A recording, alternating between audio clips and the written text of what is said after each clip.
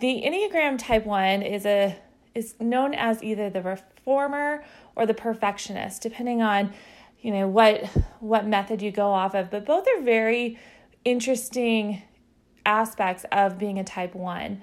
For example, the reformer tends to be somebody who goes in and looks for problems and wants to solve them. A great example of why I'm a Type 1 is that I often go into rooms and I look for things that are wrong, misplaced, mismatched, so that I can fix them. Maybe it's a picture out of alignment, or it might be, colors that don't completely go together. Whatever it is, my eyes are always seeking out ways to fix things. As the perfectionist side, certainly what that really does to me is it really enhances my awareness of myself. Hey everybody, and welcome to the Advice Not Given podcast. Each week, we share unfiltered, truth-telling conversations between two friends. You're invited to eavesdrop as we give each other the advice you didn't ask for, but wish you did. We're your hosts, Kelly Artis and Claire Wood of Millspo Gurus, and this is Advice Not Given.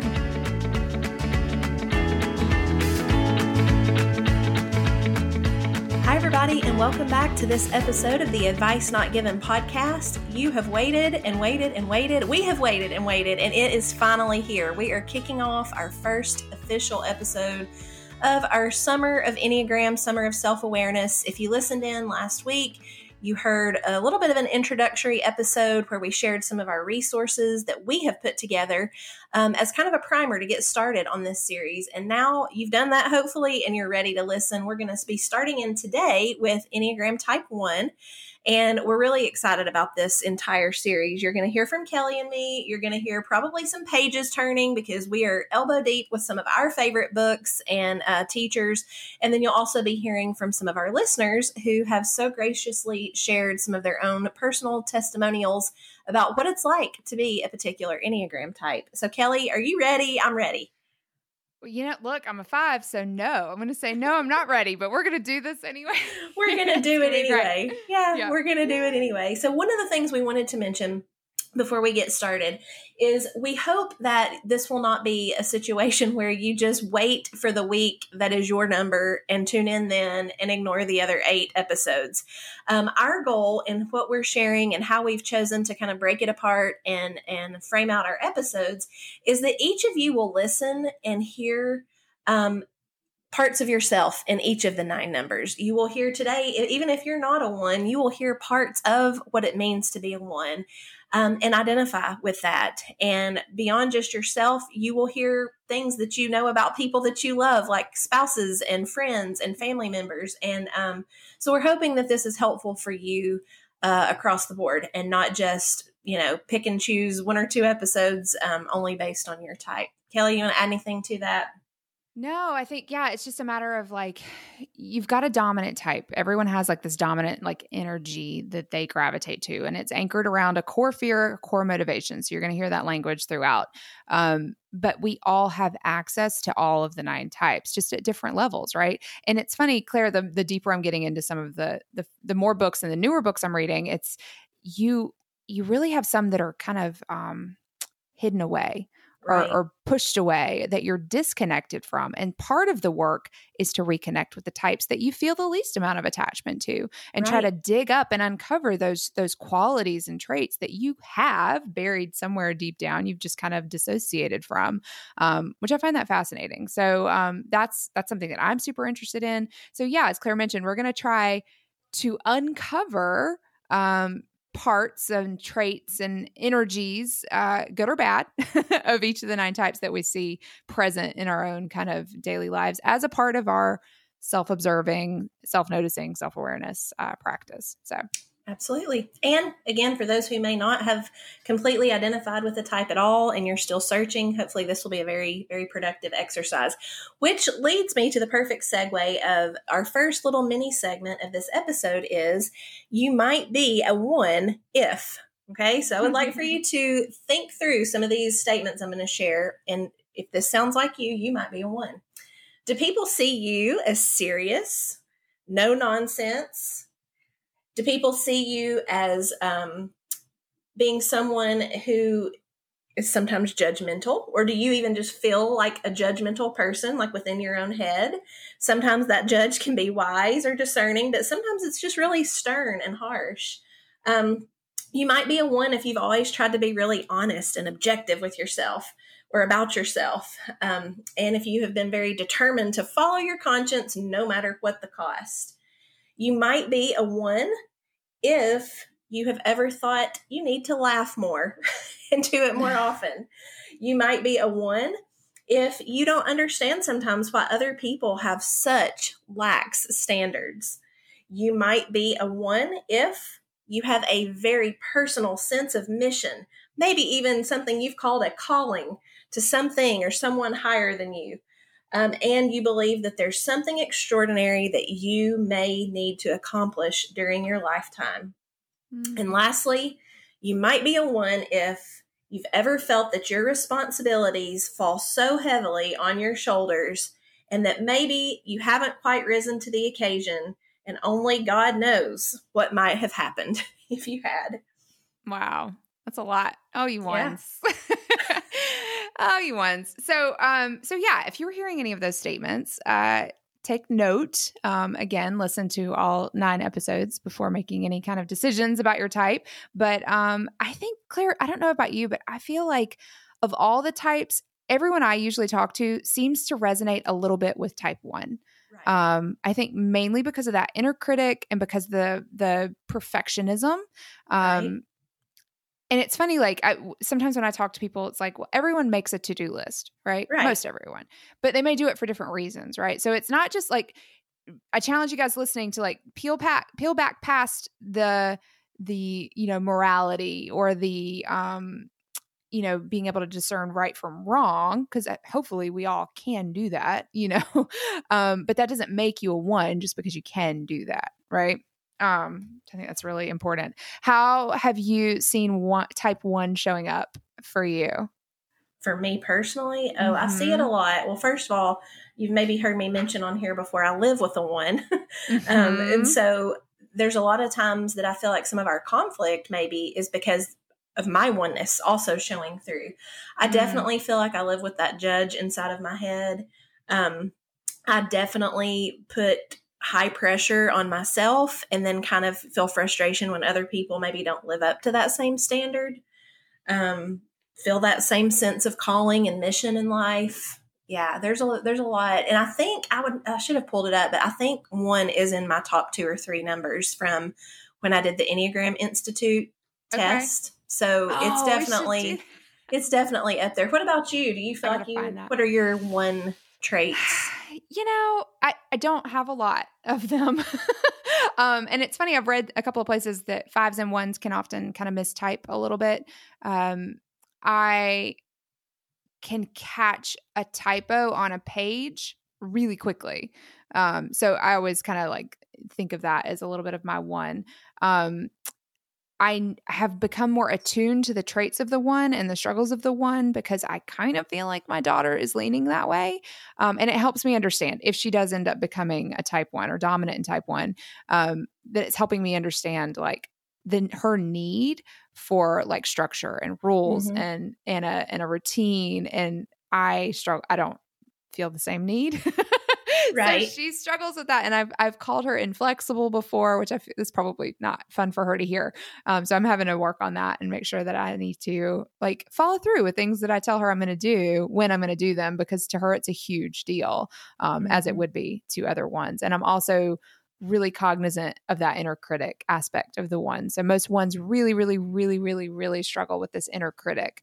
I've even heard it said before, people think they're a type 1, but they say they don't struggle with an inner critic, then they can go ahead and cross that off and move on. It's kind of one of the telltale signs, like, and it's not even just a small little voice on your shoulder. It is like megaphone on both shoulders. Yeah. Yeah. And you'll hear a little bit about that with our guest, that will come on to talk about being a 1, but it is a constant daily struggle. And that's part of how they're kind of always in tension with themselves and the world around them. So, well, and I think too, speaking of shoulders, like things on a shoulder of a 1, I think there's also a very heavy weight that sits on there, because I think there's the sense that my way is right. I might as well just do this myself. I know the right way to do it. And that can get heavy. That can be a heavy burden to carry around a lot. So I was listening to the Chris Hewart's interview that Brene Brown did on her podcast with him, and she's a type 1. And he was telling her, like, I'm sorry, if your husband's listening, I'm going to just apologize to him, because if you guys get into a fight, it's probably really hard to move forward because ones are always right. And she kind of laughed. He was like, but they actually are always right. Yeah. Like they have this like intuitive way of knowing like this is right or this is wrong. And they're very like idealed in that and very like strongly convicted by those things, where most of us, it takes us a bit longer to arrive there. And if you're in an argument with a 1, like it's really hard to concede that, okay, nope, you were right. Absolutely. You're always right. And interacting with the 1, I would say like, there's just most of the time. And I'm pretty particular. Like when I know I'm right, I'm pretty much knowing I'm right too. But living with a 1, I've had to just kind of let that go and be like, he can think he's right. That's okay. It matters more to him than it does to me. I'll concede. And maybe it's just not worth that fight. Hi, my name is Kimberly Robertson, and I am an Enneagram Type 1. The Enneagram Type 1 is known as either the reformer or the perfectionist, depending on, what method you go off of. But both are very interesting aspects of being a Type 1. For example, the reformer tends to be somebody who goes in and looks for problems and wants to solve them. A great example of why I'm a Type 1 is that I often go into rooms and I look for things that are wrong, misplaced, mismatched, so that I can fix them. Maybe it's a picture out of alignment, or it might be, colors that don't completely go together. Whatever it is, my eyes are always seeking out ways to fix things. As the perfectionist side, certainly what that really does to me is it really enhances my awareness of myself. Oftentimes I can be a little bit more seeking the perfect idea, or right or wrong, or black and white thinking. And as a perfectionist, I think that can be struggling at times, but also can be very good because you're always seeking for progress.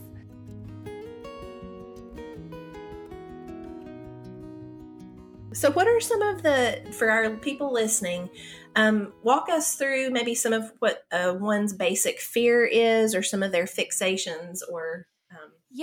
So you guys will hear this language anytime you're reading Enneagram books or whatever. We talk about these kind of like, categories of describing each type. So we'll go through this for each one. So a 1's basic desire, their core motivation is to be good and to have integrity. So that deep down in their soul, they need to be good. So everything kind of orients around that desire, that motivation. So their top fear, or basic fear, which is usually just the flip or the inverse of your desire, is of being bad, imbalanced, or corrupt in some way. And that's heavy. But that's the basic fear. So everything that they do is going to orient around soothing that fear. The fixation that 1s tend to have, and when we say fixation, we're talking about this mental sort of veil that happens, like that detaches them from their purpose, right? So the fixation of a 1 is resentment. So that's how their core emotion shows up for them, right? They become resentful. It's an internalized sort of manifestation of the anger, which is their passion or struggle that they have easiest access to. That is the thing that they struggle with, but it's internalized anger. So you're not really seeing it on the outside. You're not seeing like, if you disagree with a 1, they don't necessarily like rage at you, but that anger turns inward as resentment towards you, and then also as that inner critic voice that is like angry at themselves, especially if they mess up or do something wrong. So bringing it back to potentially my daughter, if she's the child that gets,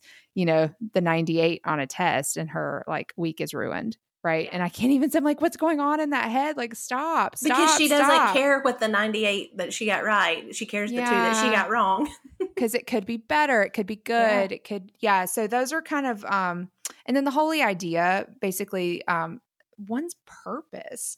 And I have one book that defines it as the spiritual dimension of each type is holy perfection. So knowing that everything is perfection, just as it is, including the imperfections, combined with serenity, is an open-hearted acceptance of all that occurs. So that is like that's the beauty that a one can bring to the world, and that they have been disconnected from because of their ego and because of this like veil of personality and all of the defense mechanisms and coping strategies that kind of disconnects them from that. So that is what's out there. That is what's available to you as a one, but it's also something that you have to work really hard to try to uncover again in yourself.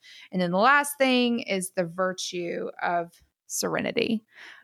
So that is something to just kind of hang on to. If you can move through the fixations and all of the struggles and the passions, there is serenity for you that's available to you that you can access and that you could bring to the world yourself as well. Yeah. So, and another teacher calls what you're referring to as serenity. Marilyn Vansel refers to it as just grace and peace and patience. And those are the things that not only do you hope you as a one, you exercise toward others, but really you're exercising toward yourself as that person, as that image bearer who, is reflecting that just be who you are. It's not anything you're doing. It's just who you are. And I love that. Yeah.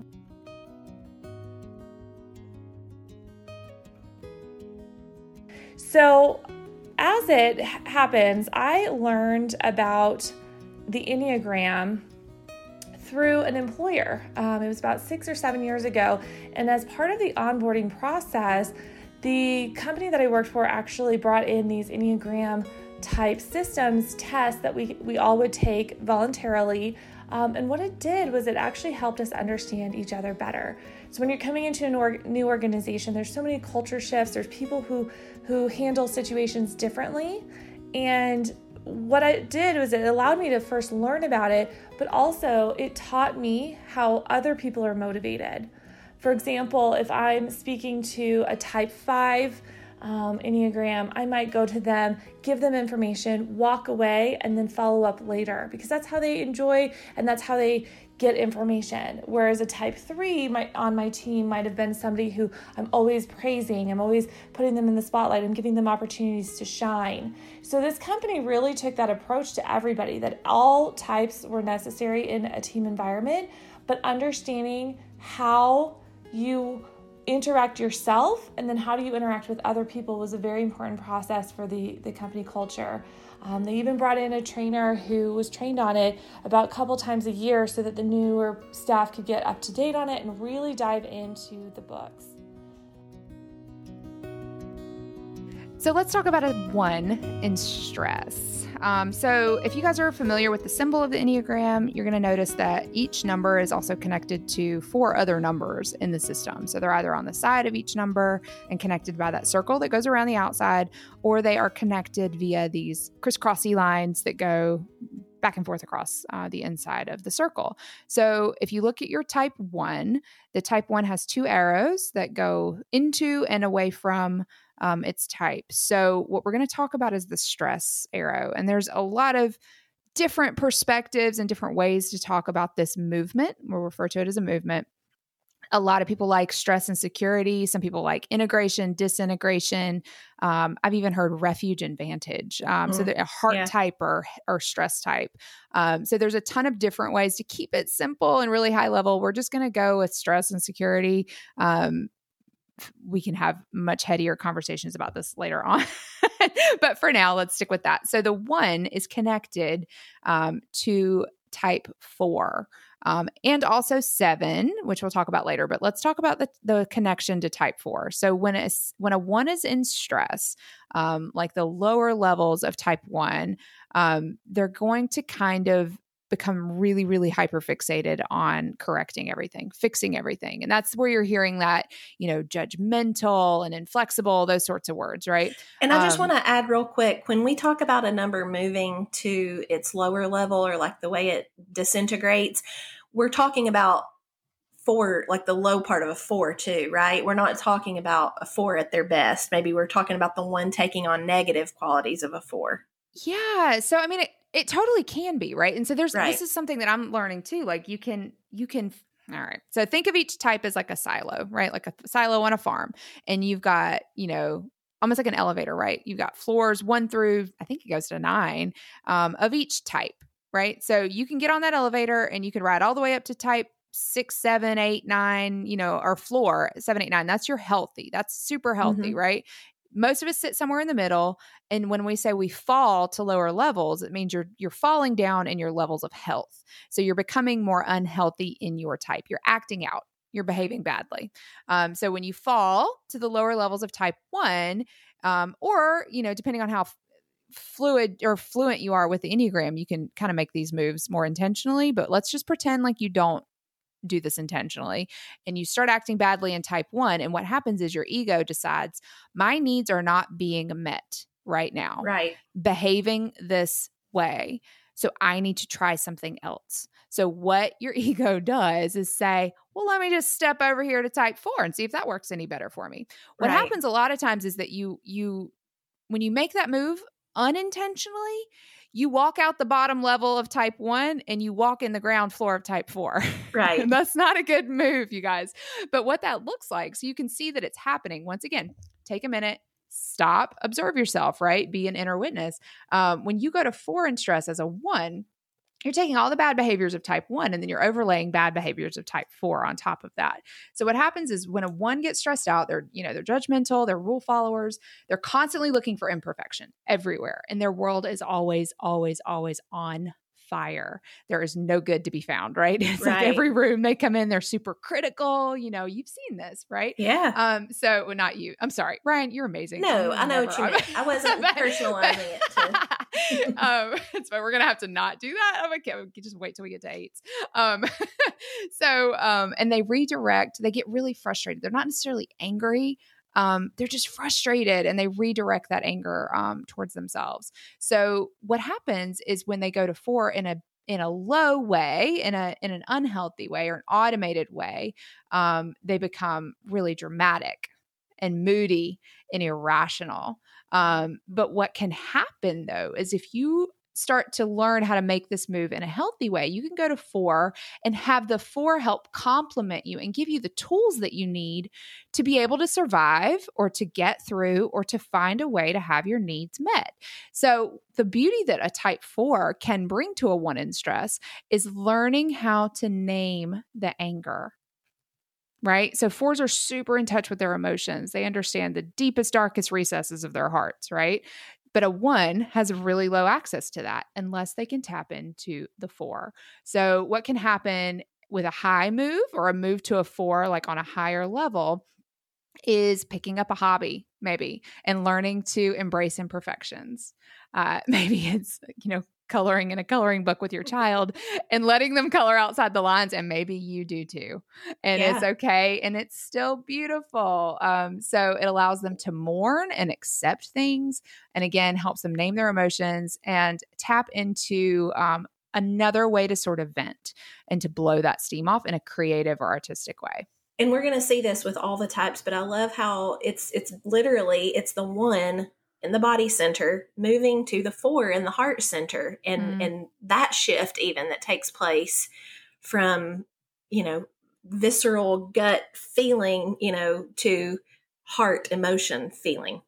Yeah. Yeah. And it's really like this beautiful, like letting go of fixing everything and making everything right and perfect and embracing the imperfections. So it really is just teaching you how to like accept more of you, right? And accept all of the fragments, as Chris Heuertz says, that lay claim to the whole, right? Like all of that is beautiful. Love it. Well, and what's funny about Chris Heuertz and imperfection is, in his newest book, Brene Brown writes his introduction, and she talks about how for years she kind of just kept the Enneagram at arm's length, and like really people would ask her about it and she just wasn't that into it. And then when she started to really start thinking about figuring out her type, I think she says she Googled a book list about specific books for each type. And her book, The Gifts of Imperfection, was on the list for ones. And she was like, well, there you have it. There you have it. Yeah. Yeah. And without living in the skin of a one or the body of a one, right? It's hard to understand how powerful that is. But I think it really is like freedom. You think of a one, if you are a one, or maybe you know of a one in stress, you are seeing someone who is very perfectionistic, very judgmental, rigid, obstinate, critical of others, completely serious, can sometimes be abrasive or uptight or demanding. And so those would be qualities. Maybe if you're just kind of wanting a quick little rapid fire list of words to describe a one in stress, those would definitely kind of encapsulate that experience.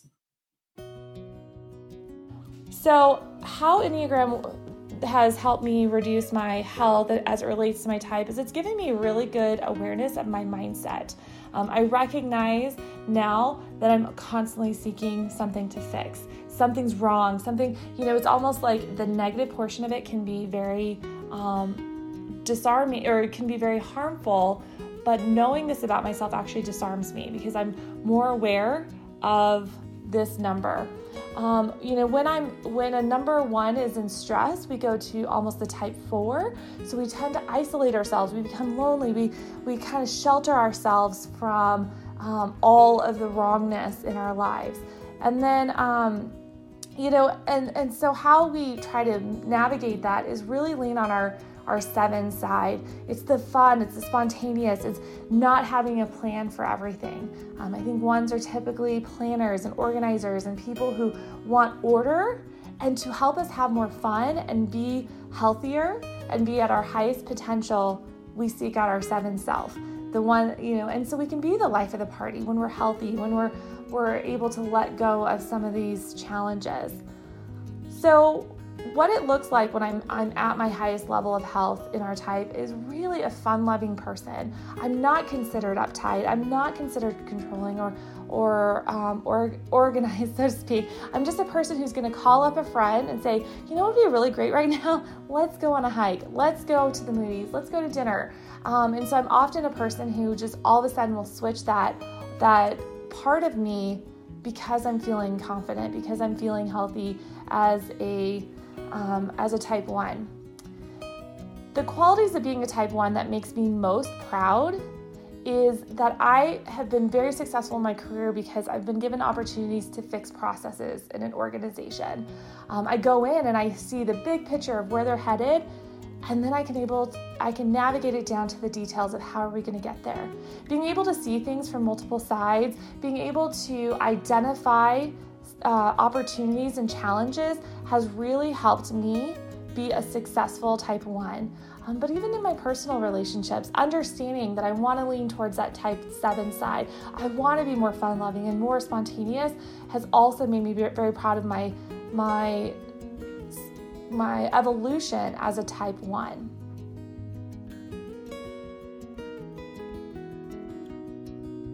So we've seen a little bit of what it means to be a 1, what some of their fears and fixations might be, how they disintegrate or how they respond in stress or lower levels of health. And with all the numbers, we really want to end on a high note and talk about what makes each number so special and what makes them so lovable and what parts of you that you see in a 1 are so redeemable and lovable. And one of my favorite teachers of the Enneagram is Marilyn Vancil. In her book, Self to Lose, Self-Defined, she uses the language of our adapted self, which is the one that's responded to these kid life crises or childhood wounds. And then she talks about the authentic self, which is the highest version of a self. And so for a 1, we talk about these being the redeemed qualities, and we talk about a 1 who is principled and noble and conscientious, responsible, idealistic, ethical, hardworking, persevering, thorough, a person who works for the good of all, and a person who strives for excellence. And I actually love that because I think what we're seeing here with a 1 and low level is it's very inward focused. It's your inner critic. It's your criticism of yourself, your harshness towards yourself that, yes, it can come out toward others. But when a 1 is flying high, they are really crusaders for others. They are really the people who are out there like working for the good of the all and bringing that cause and that calling and that mission that they have. It's not for self, it's for others. And so that's one of my favorite things to see in a healthy one is the way they go to work for others. I love that. And one thing too that I would love to start pointing out for each type is like how to love them well. Yes. So one thing that really, really is strong for me is if you know you have a 1 in your life, please don't point out when they've done something wrong. Right. They already know, right? Mm-hmm. And then you're going to start them on that shame spiral because they're going to beat themselves up more than you could ever do with words. And they're going to hang on to it and kind of replay that in their mind. And I think the reason why we need ones is because we need that moral compass that they bring. They just embody that. And they are, again, like Claire just said, they're super loyal. If they tell you they're going to do something, they will. It will be done on time and it will be done really, really, really well and perfect. Yeah. They won't let go of it. Also, when ones are healthy and integrating to 7, they are just super fun and full of life. And it kind of complements, like it gives them, this freedom to to make mistakes and to be a little more lighthearted and a little easier on themselves and on others and the environments that they're in. But you can always trust that in relationship with a 1, they will be honest. There will be a huge level of integrity. And also, though, that they will expect the same from you. So it could actually push you to be a better version of yourself, which I think we could all use. Yeah. And I definitely see this in Ryan as a 1 in his health, the playfulness that comes along with a healthy 1 that goes to 7. Just that lightheartedness that can accompany that is one of my favorite things as well. So cool. We love you, 1s. You guys are awesome. Thanks for joining us this week on Advice Not Given. For resources and links to all the things mentioned in today's episode, head over to our website at milspogurus.com. That's MILSPOGURUS. If you enjoyed this episode, please help others find us by adding your thoughts to an iTunes review and subscribing so you never miss a show. If you're interested in being a next level supporter of our endeavors, check out our Patreon page. You can pledge as little as $1 per episode to help us out with expenses. Think of it as eavesdropping on our coffee date, but then sending over a latte. It's a thing. Also, be sure to find us on Instagram and Facebook at Milspo Gurus, where we keep the conversation going and where you can share your advice not given.